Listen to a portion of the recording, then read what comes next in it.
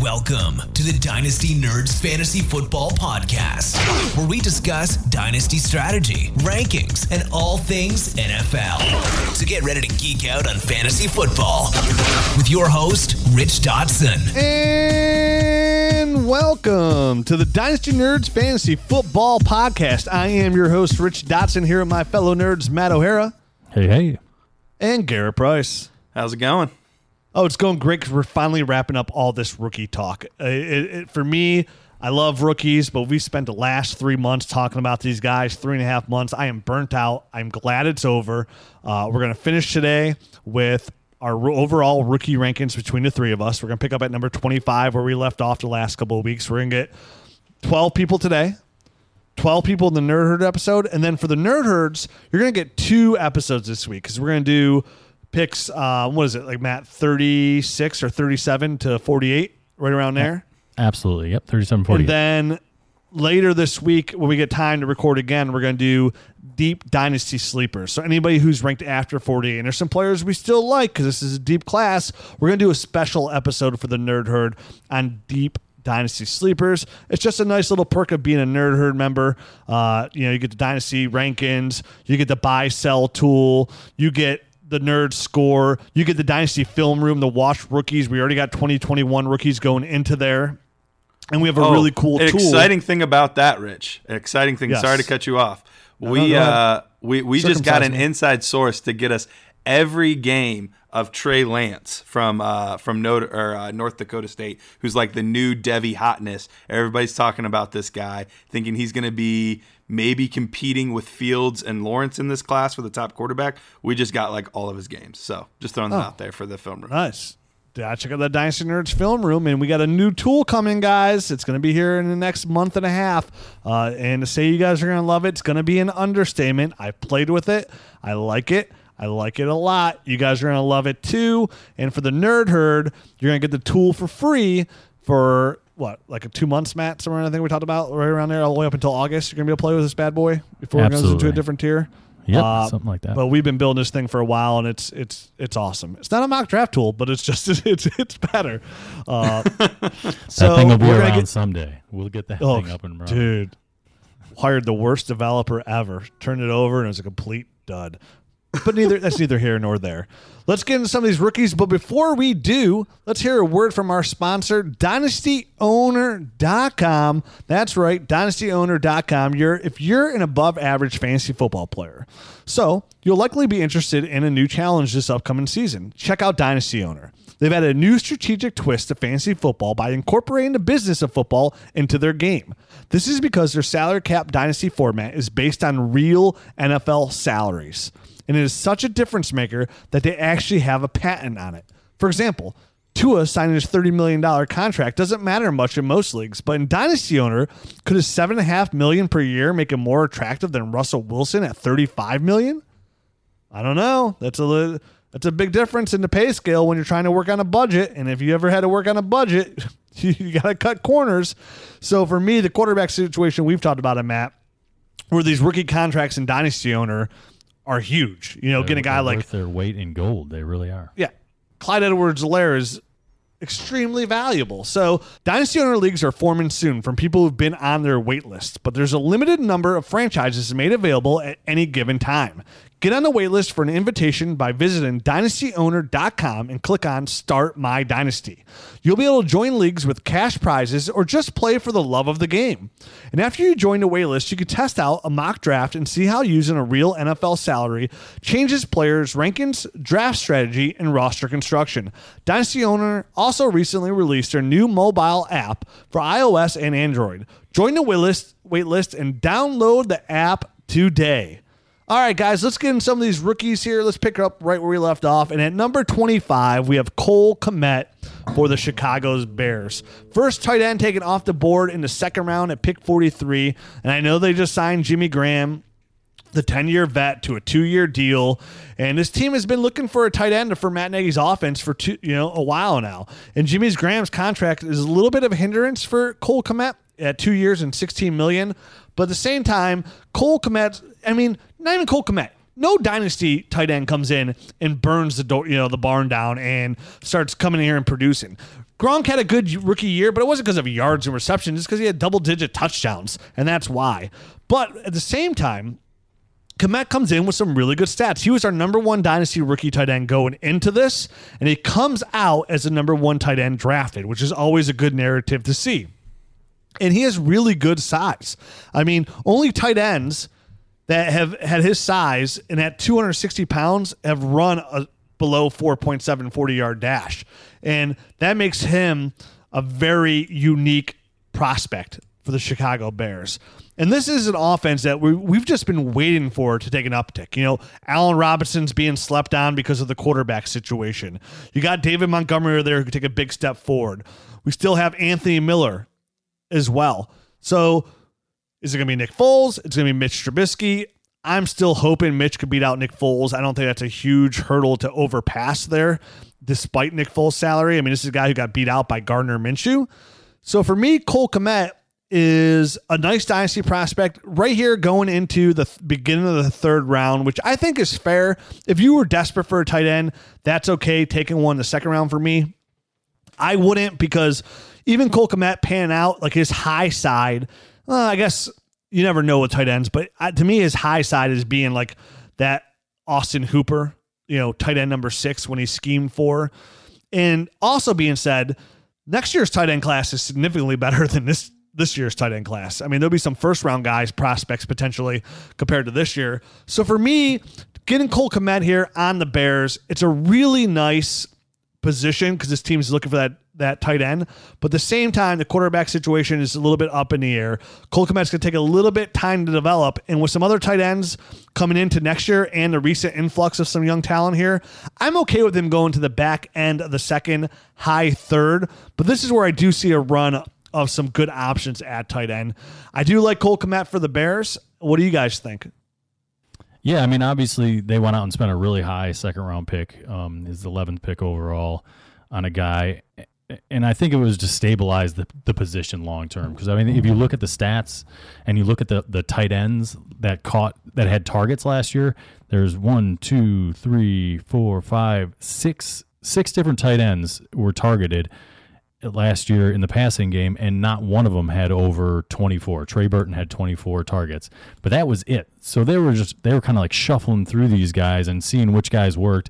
Obviously the story on Trey Burton was that he was injured, but they had a lot of high hopes for a guy like Adam Shaheen from a small school, and he just never really panned out. So now they're using a really high second round draft pick on a tight end and going out and getting Jimmy Graham. It says that they're going to put a little bit of an emphasis on the position, in my opinion, and they really want that to be a part of the offense that they've obviously been missing for the past few years. So I really like Cole Kmet. We've talked about him before, that he was a former 2-star athlete in college, playing baseball and football, splitting his time, and now he's going to be able to solely focus on football, which from a training aspect, that's got to be good. His body is going to grow a little bit more into an NFL type of body as well. So, the sky's the limit for this guy. I really do like him. I see him. I see him as a little bit better tight end prospect than an Austin Hooper coming out.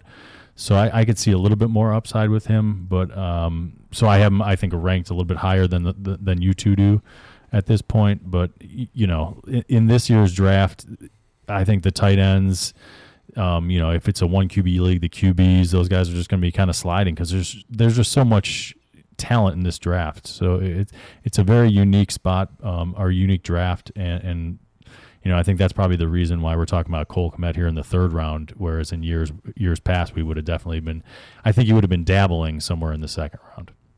Oh, yeah, I could see him easily going higher in the second here in most drafts, but with the influx of receiver talent here, and even upside at running back, the guys we already talked about at running back, guys like Anthony McFarland, Antonio Gibson, it just makes sense for him to slip here. But he could easily go as high, to me, as pick 18 from 25. Definitely with how we're really seeing, like, the NFL changes every, 5 years, like the personnel they run. And right now we are seeing a lot of change in offenses go into mostly successful offenses, move into a lot more 12 personnel, which is good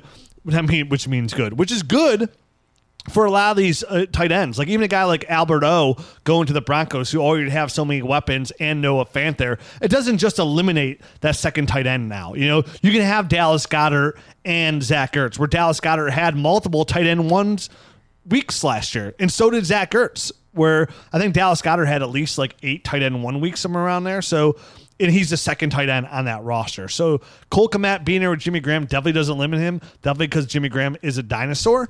But at the same time, it's nice to see some of these tight ends have even a broader range to get targets and receptions. Garrett, what do you think? I really do like Cole Kmet quite a bit. Most of the leagues that I play in tend to be super flex tight end premium leagues. So with that, I actually think that Cole Kmet is probably in the top 5 of players that I have the most shares of in this class, which is interesting because out of the 3 of us, I technically have them barely. It's not by much, but I technically have them ranked the lowest. But it seems like everyone is kind of down on this tight end class as a whole, which really just means you're getting value, because I think even though the tight end class on the whole isn't that good, there are still 2 or 3 good prospects in here that do have games that could translate into being that, tight end 1, which we talked about before. Tight end 1 only means so much. It's really more of those top 8, top 6 guys, that range. But I think that, Rich, you mentioned it a little bit ago with, a lot more 2 tight end sets that we're seeing now. I think that tier is going to start to widen a little bit because of that. We're going to have teams that are using these 2 tight end sets and prioritizing the tight end as a weapon in the offense so much more, that I think we're going to get that back end, that 6 through 12 tight end range, I think over the next 2, 3, 4 years is going to stabilize a little bit and become a much better option for your team, where as before it was just, hey, I got to get a top 6 guy. I think that's going to start to level out, and I think Cole Kmet's of the world, the Adam Troutmans of the world, we'll see those guys in that kind of 6 to 12 tier. Yeah, it's which is a nice spot to get a guy like this in the third. I mean, you're getting the number 1 guy at his position, where we have him here in our overall rankings in the top of the 3rd round. You just can't beat that. You know what I mean? It's too good a value at a position that's already weak in the NFL and in fantasy football. So Cole Kmet here at 25, liking it.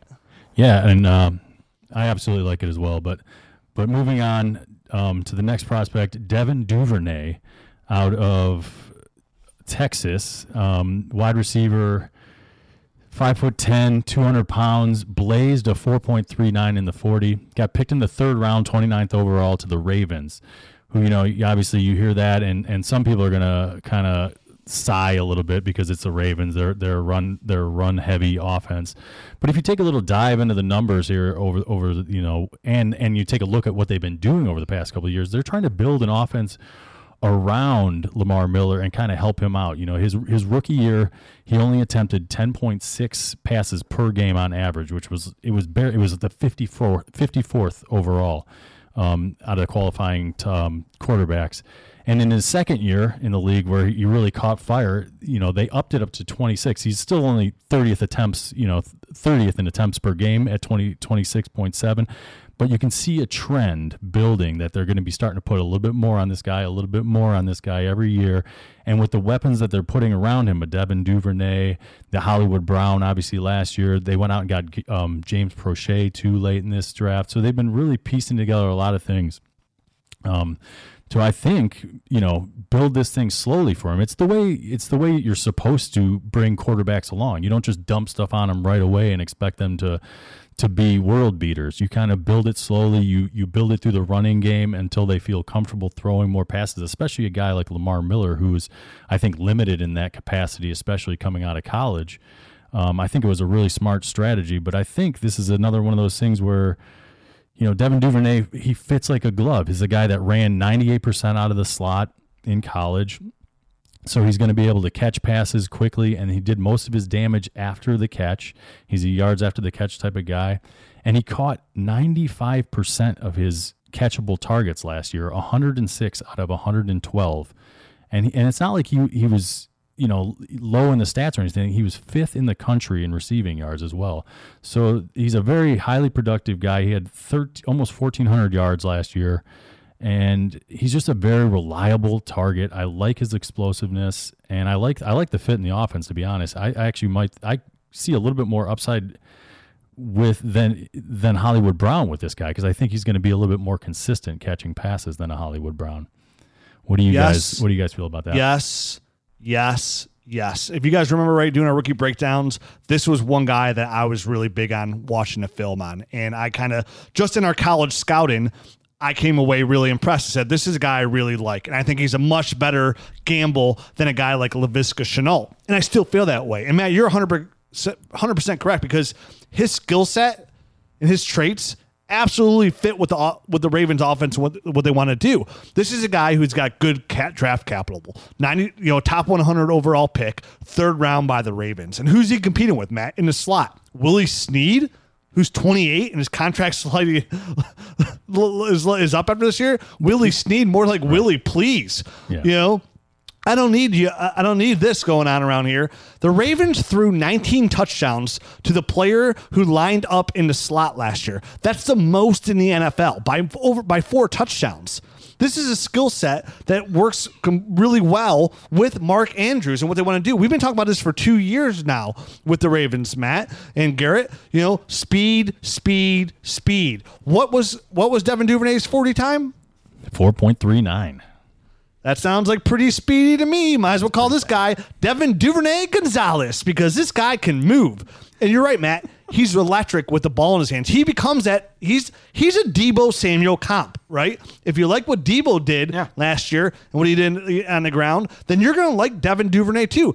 This is a great rookie prospect sleeper here in the 3rd round. I do not have enough shares of Devin Duvernay. If you had your rookie draft and you had multiple drafts and you don't have a Devin Duvernay share, then you missed out as well. If you have a draft coming up, I would make sure here in the 3rd round, this to me, even at 26, it's fair that he's here at 26, right?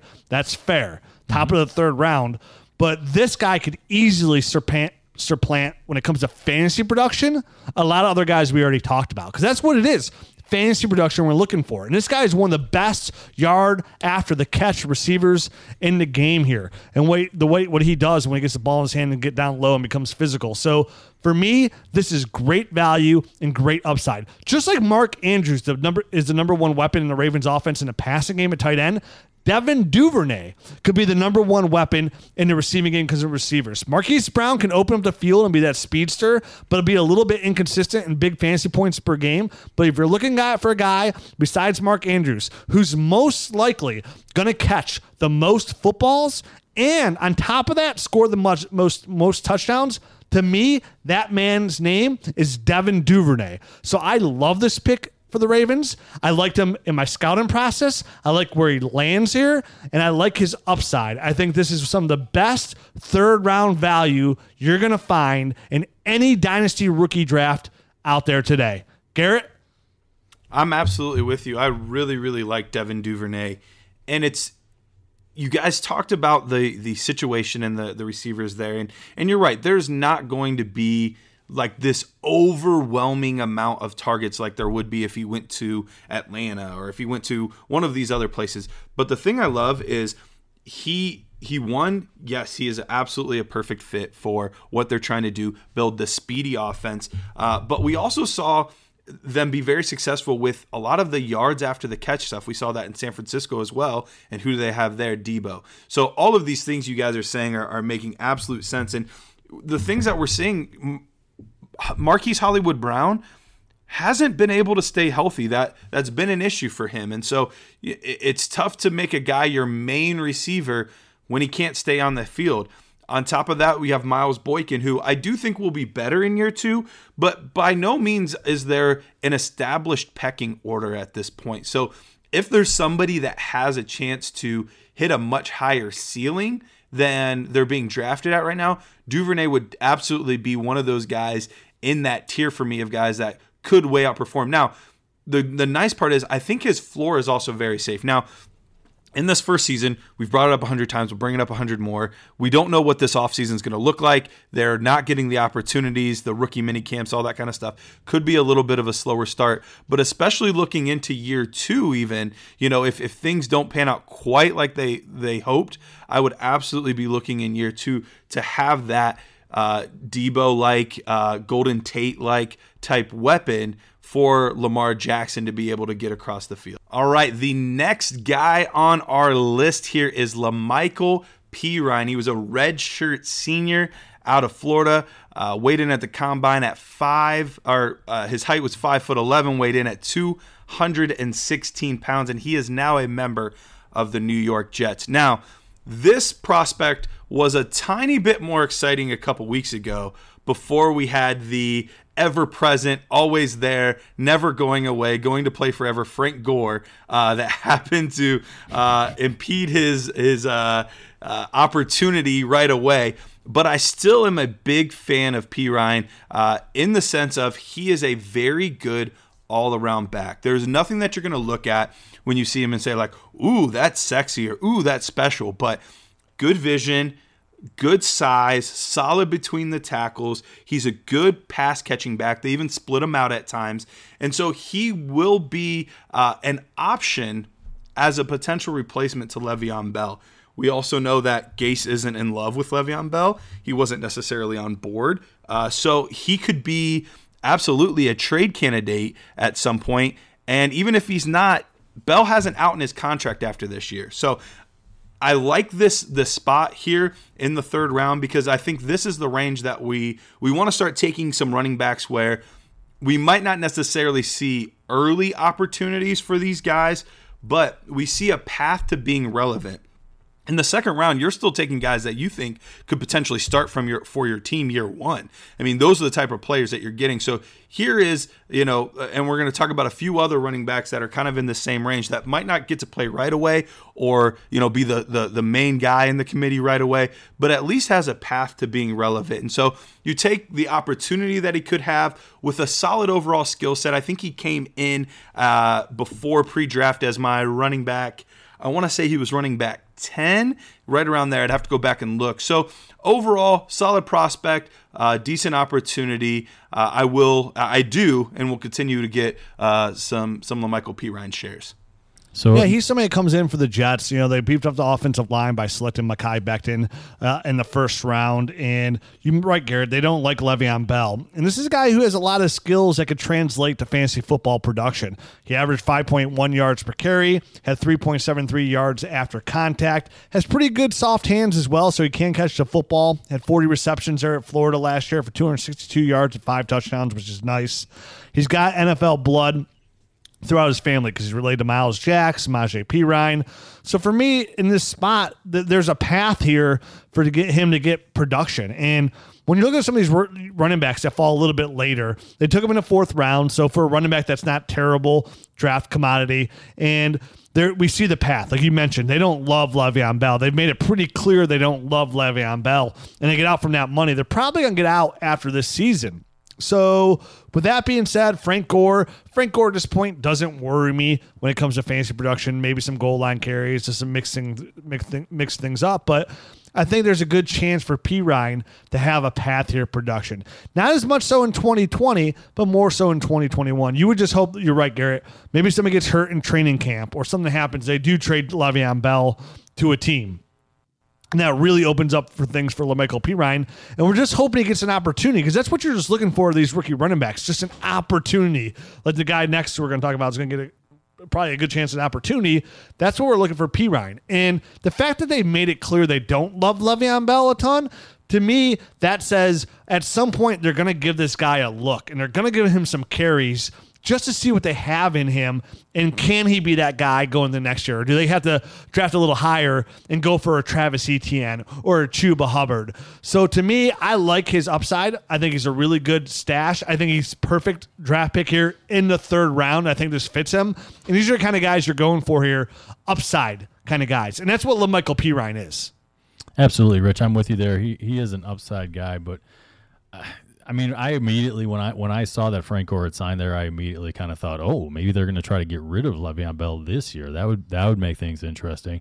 But when you look at the numbers of his deal, there'd be $17 million of dead money if they cut him or traded him. So it's probably not going to happen, like you guys had mentioned, until next year, where that's a lot easier of a number to swallow. I think there's like $4 million of dead money next year. So I'm looking to it probably is not going to be till next year when LaMichael Pirine has a real shot. But if you draft a guy in the third round, you hope to see, you hope, maybe some injuries happen or whatever. Like you never hope for that, but maybe that's his avenue in his rookie year. But otherwise, you want to see a couple flashes, maybe late in the season. Ty're going to get him some work to see what they have in him for next year. And then, it's going to be most likely 2021 until you see any type of big time production, or not even big time, but any big time opportunity for LaMichael Pirine. Yeah, you stash him on your taxi squad. You let him sit there. If he gets opportunity, you bring him up. If not, you got 2021. And then if he busts out in 2021, so what? You spend a third-round pick on him. It is what it is. You either promote him up or you let him ride the whole year there too. It hurts a little bit, but not much. So a nice prospect. Yep. Number 28 on the list, DJ Dallas of the Seattle Seahawks, also selected in the fourth round at pick 144 overall. We've talked a lot about DJ Dallas. This is a big Garrett guy here out of Miami, 5'10".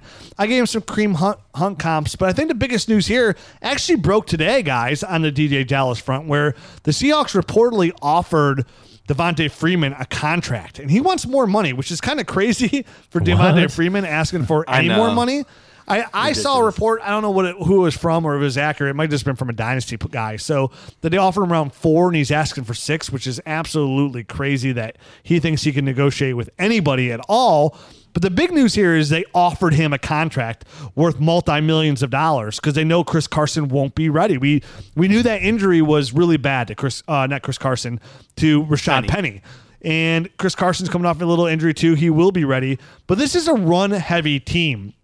And they're looking for somebody who can catch the football well too, and that's what DJ Dallas brings here. And Rashad Penny wasn't terrible towards the end of last year. He showed some flashes there why he could contribute. Chris Carson on the last year of his deal as well, a team that just can find these running backs, put them in there, and get some production on a run-first team. This, to me, opens a door. So we're all hoping that Devontae Freeman does not sign that contract with the Seahawks, and he realizes going, man, I should just take anything anybody's offering me here. He doesn't sign that contract because that would be the death of DJ Dallas this year.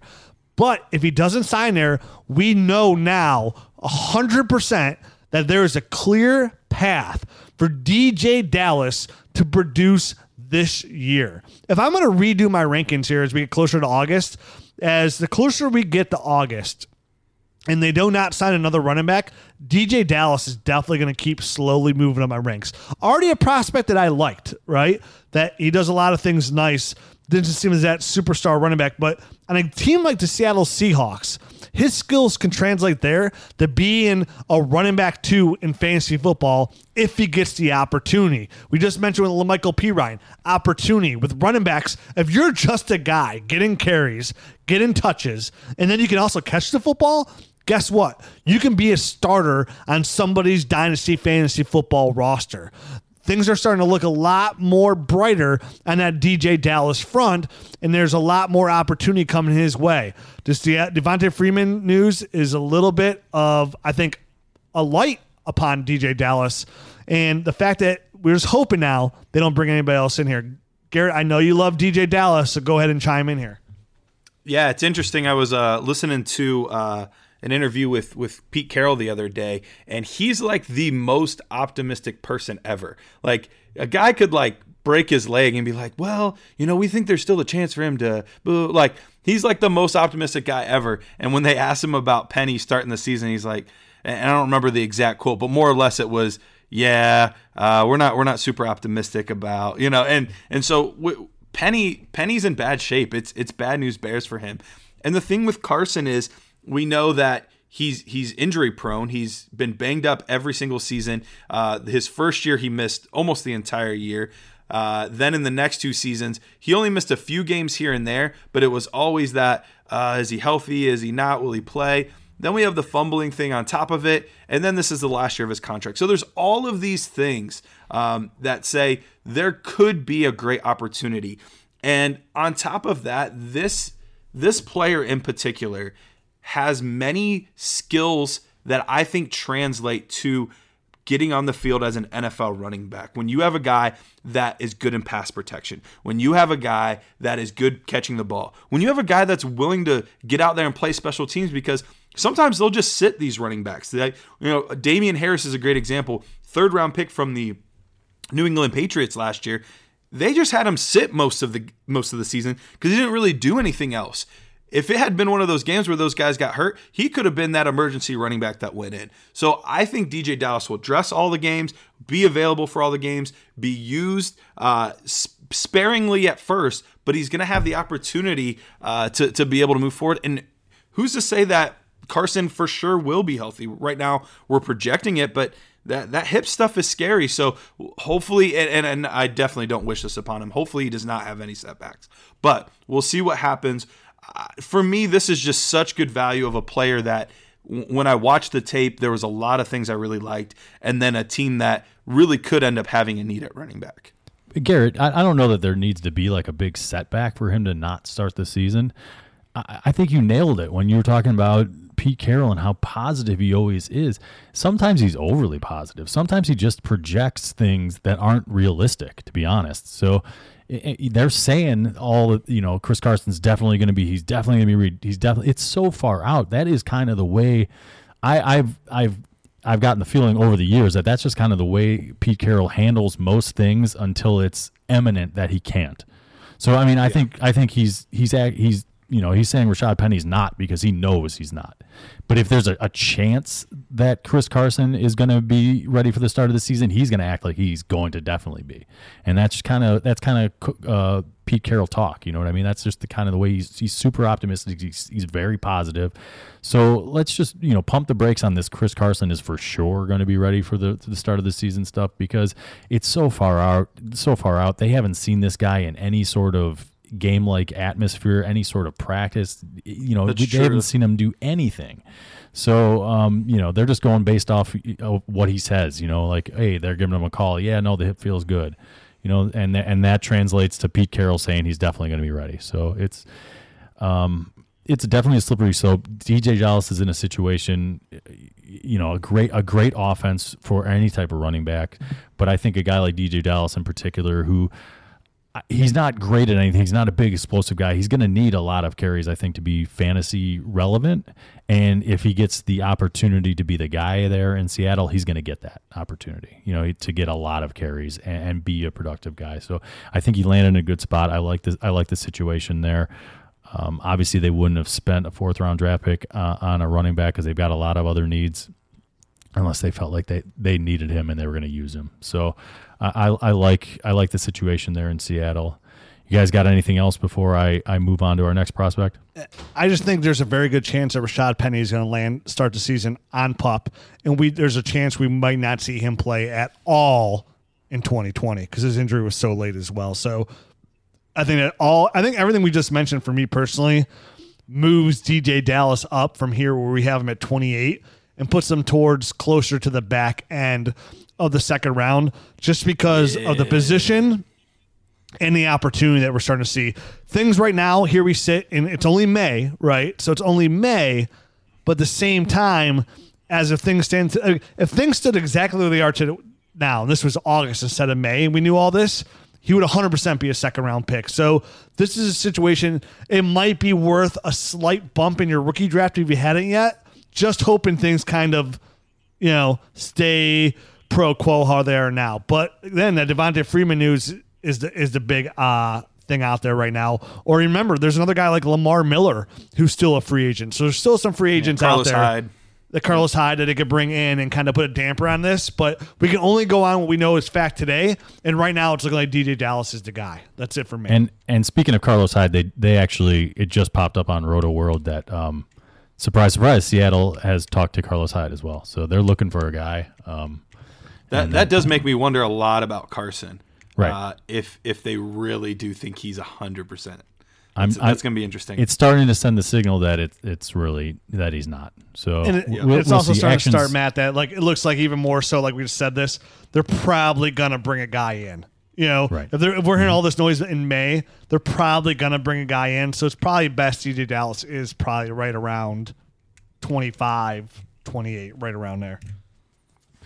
All right. So moving right along to our next prospect, our what is it, the 27th guy overall? KJ Hamler, wide receiver out of Penn State. He was a second-round pick, 14th overall to the Broncos. He's 5'9", only 178 pounds. Didn't participate in any of the combine drills, so we don't have any numbers like that on him. That's not true. He benched. Oh, you're right. 15. I only remember that because he didn't get as many. It's not even important, but I only remember that because I was sitting there and he didn't get as many reps as he thought he could. He actually had a pretty decent number, and he yells out this giant F-bomb, and the place goes silent. Yeah, he got 15 for a guy that's only 178 pounds. 15 reps on the bench is pretty good, actually. But yeah. This is a sorry about that. It was just a story that stuck in my head. My bad. Continue. No, it's all good. He's a super young prospect. He's only 20 years old right now. He'll turn 21 in July. He came into Penn State, tore his ACL basically out of high school, so he redshirted his freshman year. That was 2017. 2018 kind of came in and did pretty well. He was a fairly productive guy, 754 yards his freshman year, and then last year was his redshirt sophomore year. He had 904 yards, 8 touchdowns.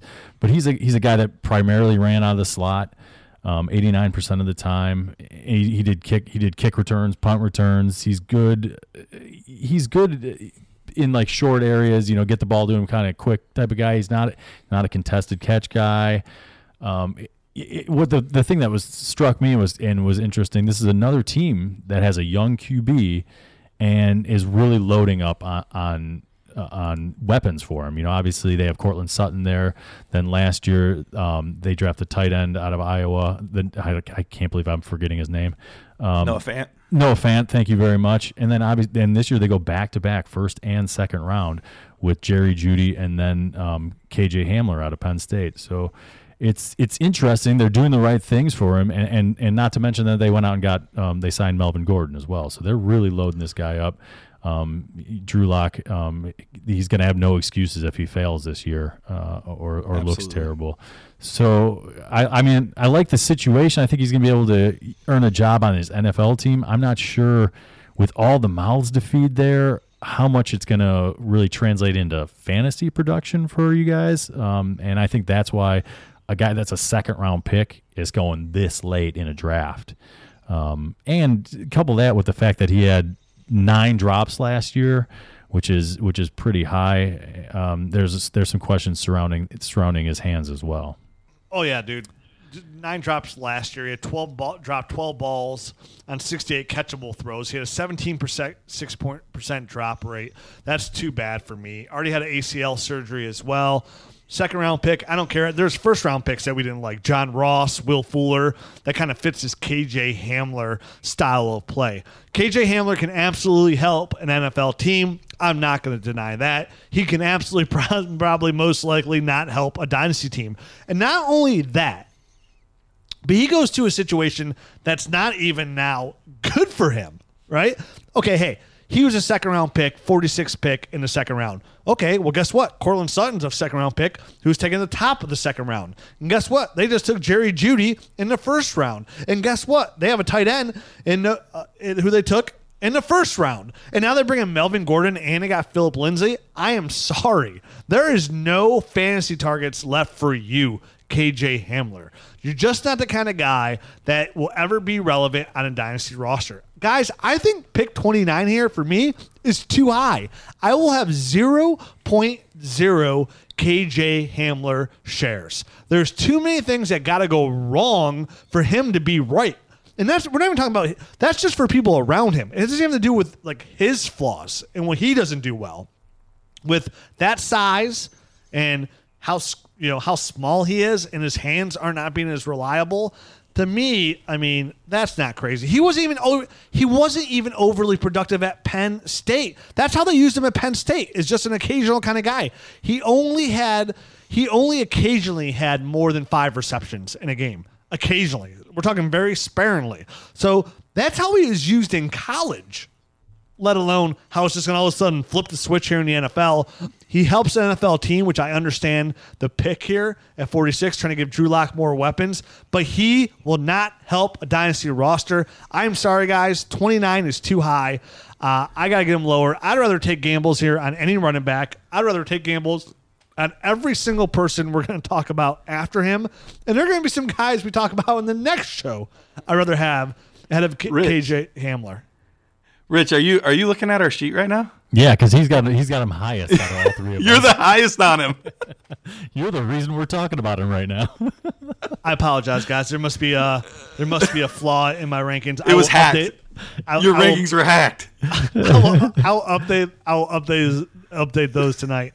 I put them that high just so we can talk about them today to warn everybody not to take them. That's what it was. Because some people are taking them in the second round. Some people are even taking them even in the third round. I just want to make sure he was on our list to talk about to warn everybody. But I'll fix that problem tonight, maybe. Yeah, I'm on it, guys. Thanks for the heads up. So. Yeah. Garrett, you want to talk him up maybe a little bit? Yeah. Well, I was super confused because I was like, I always thought you didn't like him. And then you were talking just now, you didn't like him. So I was like, something isn't computing. So I was trying to figure out what angle I was going to go at this with. But no, I'm not crazy high on KJ Hamler either. I don't think any of us had him super high in our rankings throughout this process.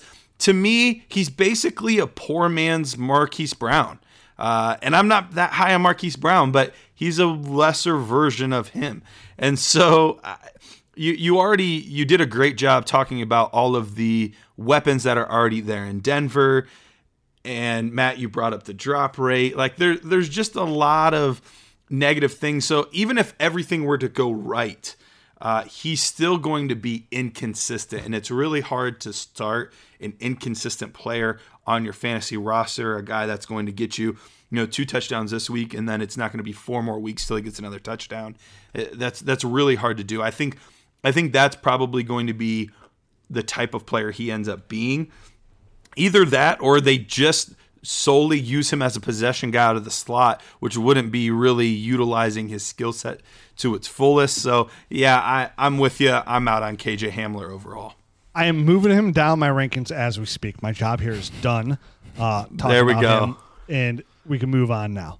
Thank you for laying on that grenade, Rich. We appreciate that. With that, we are going to move on to our 30th ranked player, and that is Adam Troutman. We already talked about Cole Kmet earlier. This is the second ranked tight end in our tight end rankings. And he was a guy that wasn't really talked about much during the season. It wasn't really till after the college football season that we started hearing this name of this guy from the small school. He went to Dayton. Then we saw he got the Senior Bowl invite, and he got the NFL Combine invite. And overall, really impressed, really ingratiated himself very well into that whole process and really flew up a lot of people's boards. And I don't know why this was the case. For some reason, in my head, I had him as a 4th round pick, and now I'm looking here. He was taken at the end of the 3rd round, which is very, very good draft capital to a team that really hasn't figured out their tight end situation since they've had Jimmy Graham, and that's the New Orleans Saints. I'm not saying this guy's the next Jimmy Graham. It's a different skill set, different type of player, but I liked a lot of the things that I saw out of this player. Former quarterback. He was the offensive scout team player of the year in his freshman redshirt season. And so it just tells you he's a hard worker. Like, the guy is willing to get stuff done. He kind of grew into his body a little bit more and then just became this really dominant tight end. I really like Adam Troutman, another guy that I wasn't necessarily planning on targeting him, but I think everybody has just kind of been fading the tight ends on the whole. And I think with specifically these 2 players, Cole Kmet and Adam Troutman, I really do think that's a mistake. I think both are very good players. You mentioned Garrett, who's taking the 3rd round. Not only that, the Saints traded 4 draft picks to move up and get him. They traded all the rest of their draft picks to get up here and get him at pick 105. So to me, that's saying this is a guy that they want. They know Drew Brees' time is limited, so they're trying to just give him weapons. They bring in Emmanuel Sanders. They have Jared Cook there, who looked strong at the end of last year, and now they bring in Troutman, who's a really nice dynasty prospect. If he was at a different school besides Dayton, he could have won even higher. But being drafted in the third round and the fact that the Saints traded 4 draft picks to get him tells me this is somebody that Sean Payton likes. And I like Sean Payton as a head coach and his offensive scheme well enough that they can find a quarterback after Drew Brees. I mean, look at this. I mean, they bring in Jameis Winston as a backup. He led the NFL in passing yards last year. Cam Newton is still a free agent. So with another strong class at quarterback next year as well, I'm not, at this point when it comes to quarterbacks, I'm not overly worried about like the shallowness of it all, where it's been that way for such a long time in the NFL, where everybody's just feeding for a quarterback. I mean, as a Browns fan, of course, now I've been looking for a quarterback for 25 years. Now we got one. But, of course, now there's a guy. Can you imagine being a Browns fan and Cam Newton's just out there in the free agent market? I'm like, oh, my God, give me Cam. Yeah. So 3 years ago, our heads would have exploded.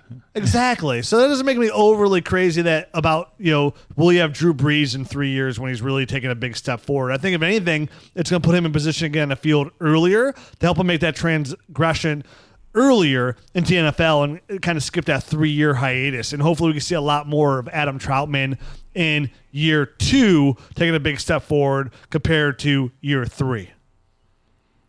Yeah, absolutely. I love the landing spot. Obviously he's going to be a bit of a prospect that's going to need some time to develop coming out of Dayton. So I like the fact that he's got Jared Cook there ahead of him on the depth chart. I think it's going to give him probably at least this year to kind of learn the ropes of the NFL, and then next year he could be off and running with a coach like Sean Payton. The sky really is a limit, and like you said, they gave up so much draft capital to get this guy. They're going to find ways to get him involved in the offense. So I really like Adam Troutman going forward. Dude, I had KJ Hamler way too high in my rank. Yes, you did. That was definitely a mental mistake, people, by the way. There's no way I'd rather have him than like Blake Jarwin. So sorry I had to interject there, but I'm actually moving him down my rankings as we speak. But go on. No, we're good. I think we're on to the next guy, man. AJ Dillon. Okay, moving on to the next guy here after Adam Troutman at number 31 overall. We have A.J. Dillon of the Packers, taken in the second round, 62nd overall. This was a guy who we were all consensusly kind of down on going into this draft process. I know Matt Waldman kind of changed your aspect a little bit on that, Garrett, with how quick his feet are. And some people are like, listen, this guy was taken the second round by the Packers. And I saw him go in the first round of a rookie draft, by the way, just recently, too, this weekend. And this is, he's big. He's got really quick feet, so he can get out to the outside. Big bodied, 6 foot, 247 pounds. But I think this is more of a Jamal Williams kind of factor than an Aaron Jones kind of situation. So Aaron Jones last year was great. He was a fantastic running back. And at the same time, Jamal Williams still had over 145 touchdowns in that offense. So he just didn't do anything with those touches. So I think what they want to do is bring a guy like A.J. Dillon, who's that big-bodied, red zone running back who could just pound it in between the tackles. And for me, again, I just don't see him being that big-time fantasy producer, right? If he scored a decent amount of touchdowns, that's great. But Aaron Rodgers might be out after a couple years. All they have is Devontae Adams and Alan Lazard there at pretty much as their offensive weapons. I know they have Jay Sternberger, and they bring in Josiah DeGuara. So for me, A.J. Dillon, the draft capital is great. Second round. I think it's a little too high for me. I'm a little perplexed by that, just like I was his combine numbers, because I didn't see all that stuff on tape. But that investment alone makes this tremendous value. You don't see many running backs go in the second round of NFL drafts that we have ranked in the third round. So this is very low for a guy with that high of draft capital on a good team in the Packers. So 31 might be a little lower than most in the community, but I'm okay with it just because this is right around where he'd have to be for me to actually draft him. right around pick 30, 28. If I need a running back, I'm okay with like right around the top of the third round there. He's worth the gamble. But at the same time, I'm not going away happy with that pick. I'm feeling like I just took a guy that I'll never, ever feel comfortable starting. He'll never be that PPR guy. So you're looking at him being the in-between the tackles guy. So unless he's scoring a touchdown pretty much in a game, then he's not even really worth starting. So I almost don't want him on my team because I don't ever want to be in a position that I have to like, I guess I got to start A.J. Dillon. I'd rather just look elsewhere personally because I don't think he'll ever be even a running back 2. I think the only chance he can be a running back 2 is if he ever has the oh my God, I forgot his name already from the Patriots when he scored like 15 touchdowns. LeGarrette Blount. LeGarrette Blount. You know what I mean? That's his most premium upside is being like a LeGarrette Blount, right? So, and then you're only talking about that outlier 1 year of being fantasy relevant, and I'm not gonna hold around a guy like AJ Dillon waiting for that 1 year and let it take me 3 weeks into the season, which is going to be 25% of my fantasy season, to figure that even out. No, thank you for me personally. Still, but right around here in the third round is where I would be looking, I guess. And obviously, we all feel pretty similarly to you because we don't have a big standard deviation as to how far off we are on this guy's, as far as where we have him ranked. So I think we all feel comfortable somewhere in the middle of the third round to end of third round with this guy, just because he, like you had mentioned, he's very one-dimensional. He's going to need a ton of volume to be fantasy relevant. So A.J. Dillon, the guy, whoever you said picked him in the first round in a draft, that guy's crazy. You know what I mean? That's way too high for A.J. Dillon, in my opinion. I'm not going to have any A.J. Dillon shares because he was a running back that got drafted in the second round in the NFL draft. So most of the time, he's going to get drafted somewhere in the second round at the latest in Dynasty drafts. But that's just too high for me. If he was there in the top of the third round and I had a high third round draft pick, I would start thinking about it, but I would feel a lot more comfortable in the middle of the third round to the end of the third round taking a guy like A.J. Dillon, just because everything's got to click into place for this guy to be fantasy relevant. So he's not going to catch passes. He's going to have to score touchdowns. He's going to have a ton of volume. He's not going to make a bunch of big plays. So I don't know. I'm just not going to have a lot of A.J. Dillon. I already know that. And they got Aaron Jones. Exactly. He's just a much more explosive back and a much better fantasy option, to be honest. I typically pride myself in being a pretty positive, pretty optimistic person, but A.J. Dillon is a guy that I've kind of almost become the hype train, the negative version of whatever a hype train is. That was kind of what I was the conductor of for a while there. Is there a negative version of that? I don't know what that is. Anyway, not important. But you're right. You can't ignore the draft capital, regardless if we think it was a good pick or bad pick. And basically unilaterally, people thought it was a bad pick. But regardless of that, they obviously have high hopes. You have LaFleur, who came from running an offense with Derrick Henry. And that's got to be what he's thinking in his mind, because we know the Aaron Jones contract is up after this year. Jamal Williams' contract is up after this year. So that's my guess is if you're drafting him, you are hoping both of those guys are gone next season. And LaFleur uses him like Derrick Henry is used, where he gets 20 carries a game and they just pound the rock. But I'm with you guys. I don't see enough on tape to tell me that he is even close to the player on the field that Derrick Henry is. And I'm not even a big Derrick Henry guy for fantasy. So give me the poor man's version of Derrick Henry. I'm good. Right. So let's move along as well. I think we're all good on that guy. The next prospect, Darrington Evans, running back out of App State. He got picked in the third round, 29th overall by the Tennessee Titans. Obviously, the Titans love to rush the ball.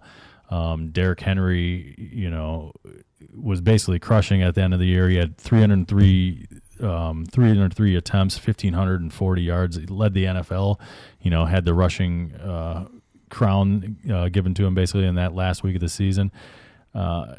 So what they didn't, obviously Deion Lewis was the other complimentary back last year, and they phased him out completely, throughout the course of the year. He had 54 attempts for 209 rushing yards and only 25 receptions on 32 targets. So they basically it became the Derrick Henry show last year, and I think they saw that it started to wear Derrick Henry down a little bit, especially in the playoffs. He just looked gassed. They needed to get somebody that offered a little bit of what Dion Lewis does, and a little bit of ability, I think, rush the ball as well, and some young, fresh legs.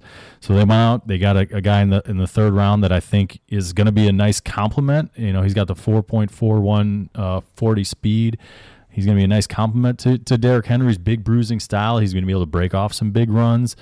But as far as fantasy production, you know, he's not going to get enough of the workload, in my opinion, to be a productive fantasy option. He might be a bye-week fill-in type of guy. You know, obviously, if Derrick Henry goes down, I don't think he's going to be carrying the ball 20, 25 times. That offense is going to have to change an awful lot if Derrick Henry goes down. So even then, he's still not going to be, you know, like the guy. I think they're going to end up splitting carries between him and somebody else. So Darrington Evans, a nice prospect, does have a little bit of PPR appeal, but he's a complimentary guy in my opinion.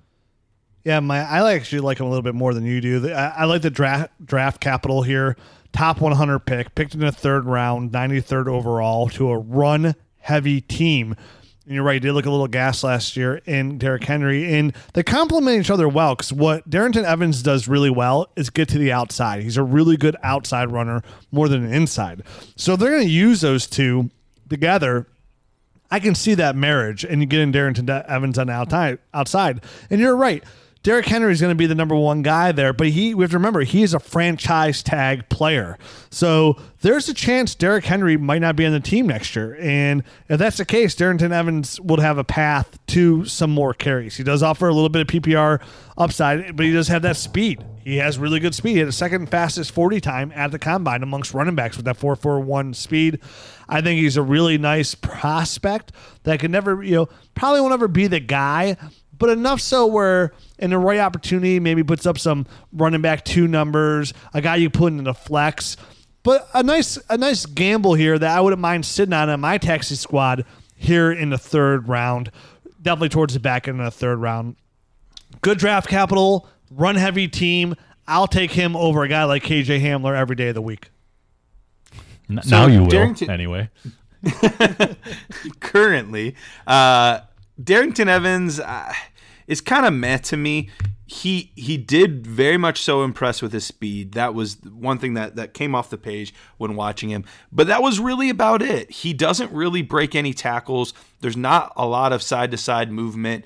So he doesn't really fit that ground and pound style of the Titans. So I do worry that if Derrick Henry were to leave, that it would still be a committee with him as more of the third down / change of pace type guy. So I don't know that he'll ever leave that role, but there is still some value in having a role. And at this point in the draft, I'm fine with it. So I probably won't take him, but I don't have any issue with where he's at. So moving right along, we are going to go to, I feel so negative now because this is 3 guys in a row that I'm really just not a huge fan of. But we're going to go to Chase Claypool. Chase Claypool went to Notre Dame, had this monster combine. Everybody's talking about how he could be the next Megatron, and he had, all these numbers from the combine to back it up with his size and with his speed and all of this stuff. And then, you turn on the tape and it was similar to AJ Dillon, where you're kind of like, I don't know, I didn't really see it much. So I'm not very high on Chase Claypool overall. He does go to a good situation with the Steelers. We know that they do a great job of developing their wide receivers. He does have the second round draft capital. So he does have things going in his favor, but from a pure tape aspect, that's what I have a hard time with, removing my grades on them just as a player with their situation and their draft capital. So, I've kind of met in the middle, but as just a player, he looks a lot more like a tight end than a wide receiver to me. I agree. He does look like more like a tight end, a really good tight end to an okay receiver. But there's some facts here we just got to look at, and I think this speaks more so, on Juju being the last year of his contract. I've been down on Juju. They have guys like Deontay Johnson who looked really good last year. James Washington looked good last year. All that being said, they still drafted Chase Claypool in the second round, 49th overall. Not only was he in the second round and 49th overall, he was the Steelers' first pick. He was drafted ahead of Denzel Mims and Bryan Edwards. The Steelers have come out and said he's going to be used as their outside receiver. For a team that always seems to get good production out of receivers to make them fantasy football relevant, this is just, it's too much of a gamble. I think even 33 here might be a little too low for him, guys, just for where he's going. The cap with Big Ben's big arm and his deep threat ability, I think they're not really overly confident in Juju as much as maybe I am there in Pittsburgh, because I like Deontay Johnson. They have good, he's got a decent draft pick. James Washington is a decent draft pick, and they still invest here again with their first pick in Chase Claypool. Can't believe he went ahead of Denzel Mims. Can't believe he went ahead of Bryan Edwards, but he did. So you have to imagine with their first pick in this draft, Chase Claypool is in the Pittsburgh Steelers' plans. So that alone, to me, makes him fantasy relevant. And if he doesn't pan out to be that receiver, then maybe they do move the tight end. And I love him at tight end then. And that makes it even more valuable to me. So I think getting a guy like Chase Claypool in the third round here towards the back end is extremely good value. I actually like the pick, and I'm a little bit more optimistic now with Chase Claypool where he landed than I was even before. Yeah, I think, I mean, obviously, I have him, if you're looking at all three of our ranks, I have him ranked the lowest. I have him at 36. But I could see him actually adjusting up a little bit. I like a lot of the logic that you're talking about, both of you guys, in the fact that the Steelers are really good at finding what they're looking for out of a wide receiver and developing them. And they just keep churning them out every single year. So I probably am a bit low on him, so we probably should have talked. I mean, we definitely should have talked to him about him before KJ Hamler. Oh yeah. And if it wasn't for Rich's horrible ranking of KJ Hamler, we probably would have. Now I'm the lowest on him, so don't worry about it. Good. But Rich has him at 64. But I probably should have had Chase Claypool up a little bit higher. So I'm gonna do some adjusting myself now that we're talking about it. I really do. I think it's probably a little bit better situation than I had envisioned, but it is hard to get over the fact that when you watch him on tape, he just looks more like a tight end to me. And I think, initially when I did my rankings, that was stuck in my head. And it should. I mean, we're going based off of tape. You should have a vision of what they look like on tape. And then, immediately the Steelers came out and said, he's not a tight end. He's going to be our outside wide receiver. So I think that all that together didn't really sit well with me. But now that it's had a little bit of time to marinate, and the fact that we're having this discussion now about how well the Steelers develop their wide receiver prospects, I probably am a bit low on him. So going forward, he would be higher in our composite ranks than we have him right now. Next prospect we have on the list at 34 is Justin Herbert for the Chargers, first round pick here, 6 overall. And I kind of want to save a little bit of Justin Herbert talk here because next week we're going to talk about Superflex League, Superflex strategy. And I want to kind of use Justin Herbert, kind of like the Daniel Jones example there. But, with already 2 off the board, Joe Burrow off the board, anytime you're in a 1 QB league, you can get guys like Justin Herbert in the 3rd round, 4th round. I like Justin Herbert. I think he offers really good upside from the fantasy position. He goes in probably one of the best situations for the quarterbacks, and he offers really good athleticism as well. But I think I'd like the taper here. I think us just saying the name Justin Herbert at 34 is enough here. And we'll talk about Justin Herbert a little bit more. We're talking about Superflex strategy and the upside there, because I know there's a lot of questions out there now about, I've seen on Twitter right now, is the Superflex as the second quarterback overrated in Superflex? And I'd like to kind of dive into that. So we'll just do a Superflex show all together, and why I personally, I don't know how you guys feel, we'll talk about next week, feel like the second quarterback is 100% not overrated, and it's definitely the most important position in Superflex League. So, but in a 1 QB league here, he falls all the way down to the middle, back end of the 3rd round, and that's totally okay with me. Because if you need a quarterback really bad, go ahead and take him higher, and if you don't, you just still skip him here. Let's move on to player number 35, Matt. I'm totally with you, by the way, on the quarterbacks. If you need one, you're obviously going to take him over KJ Hamler, and if not, then you're going to move him back a little bit. Poor Hamler. So I would still take Herbert over Hamler no matter if I didn't need one. So moving on to the 35th overall prospect, Tyler Johnson, wide receiver out of Minnesota, goes to the Buccaneers in the 5th round, 16th pick overall. 6'2", 206 pounds. Didn't participate in any of the combine drills, so we don't have those numbers. But I think if you watch the tape, you'd know that he's not like a blazer or anything. He's a guy that's a contested catch type of guy. He's very good at that kind of situation. He's a player that he played quarterback in high school. So, I mean, obviously he came into Minnesota, had a bit of a slow start, but really started cranking there towards the end. Last year he was 7th in the nation in receiving yards with 1,318 and also 7th in the nation in touchdowns with 13. So, he's a nice guy. I think even though he's slow, he still is able to separate on shorter routes, which is something, if he ends up in the slot with Tom Brady as his quarterback, I think that's something that could be fantasy relevant, but the situation is such that by the time Tyler Johnson is ready to fully contribute, is Tom Brady going to be around? So that's the biggest question that I have about this, and why. I mean, I like Tyler Johnson as a prospect. I hate the fact that he went in the 5th round, and that's why he started sliding down my board a little bit. So I don't know.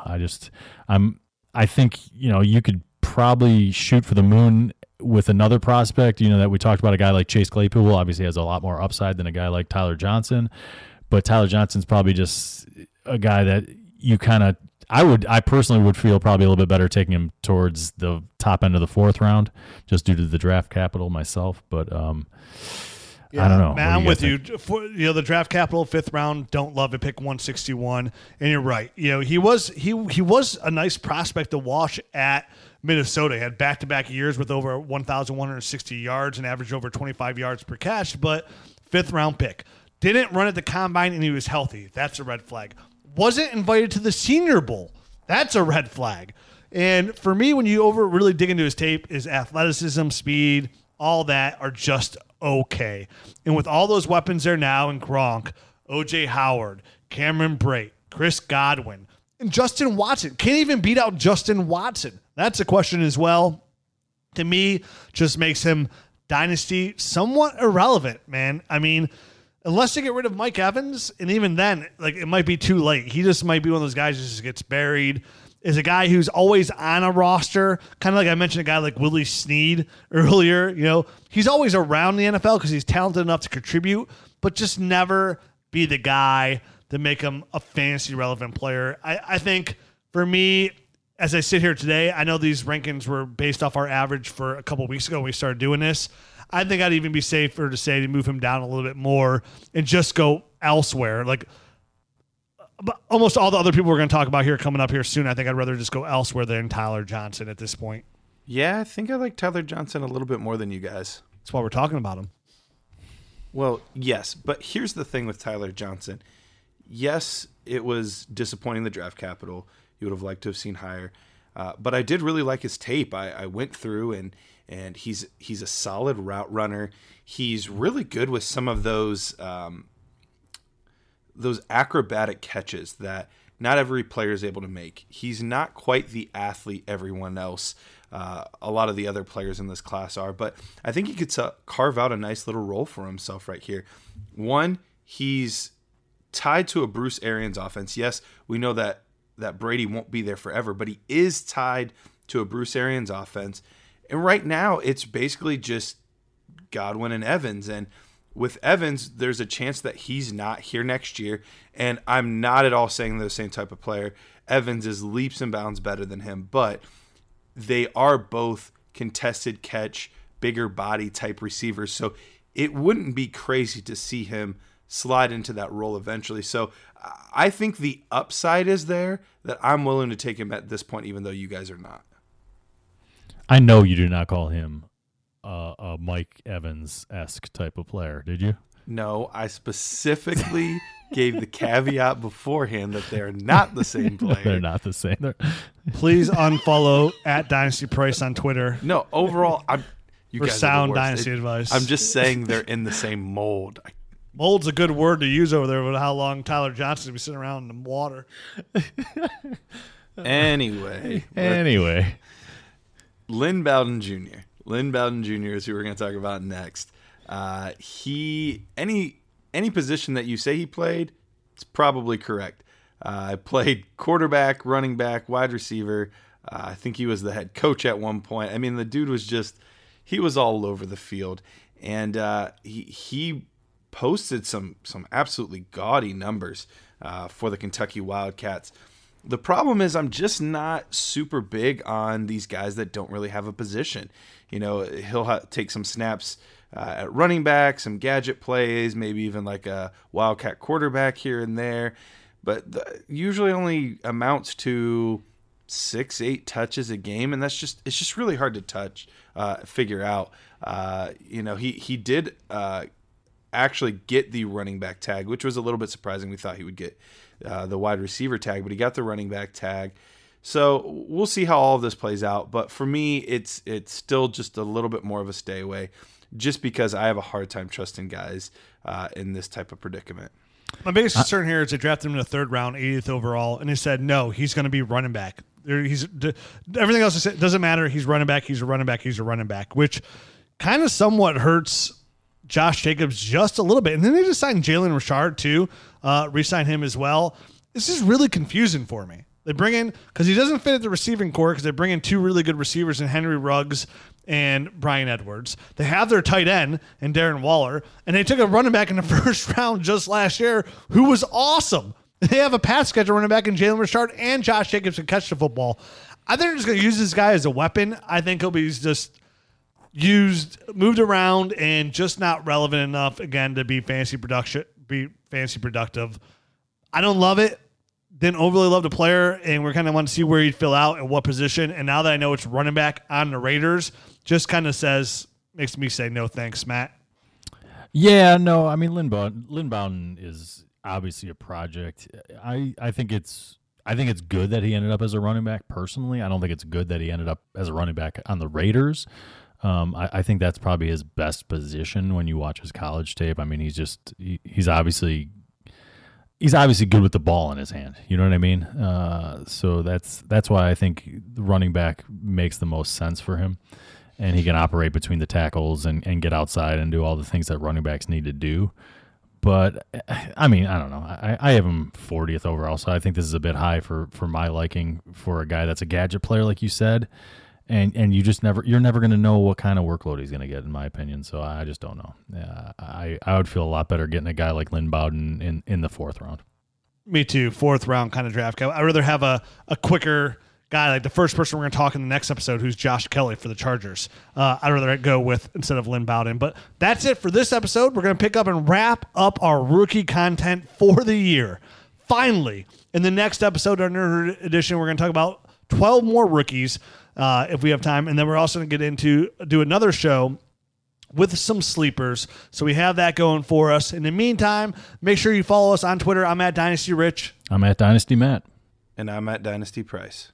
Make sure you check out the site at Dynasty Nerds. Make sure you check out Dynasty Nerds every day. Make sure you subscribe to the YouTube channel. We have the guys like Garrett breaking down these rookies already for the 2021 class. We're putting out some other episodes. We've already had Evan Silva on, Matt Waldman, Danny Kelly from The Ringer. More guests to come on there. And if you like the show, leave us a rating and review on iTunes. And if you just want to talk Dynasty this summer, there's no better place to do it than the Facebook group page. There's almost 8,000 users on there. It's one of the biggest Dynasty forums you're going to find. It's the best thing to use Facebook for. The Dynasty Fantasy Football Facebook page, 8,000 people on there talking Dynasty every single day with like-minded people like yourself. So check that out as well. Until then, we'll be back next week. We're going to do a Superflex show, talking Superflex strategy and just some players that might be some nice Superflex sleeper strategy, and of course, Justin Herbert. Until then, everybody enjoy their long weekend. Have a good Memorial Day, and we'll talk to you next week. Adios.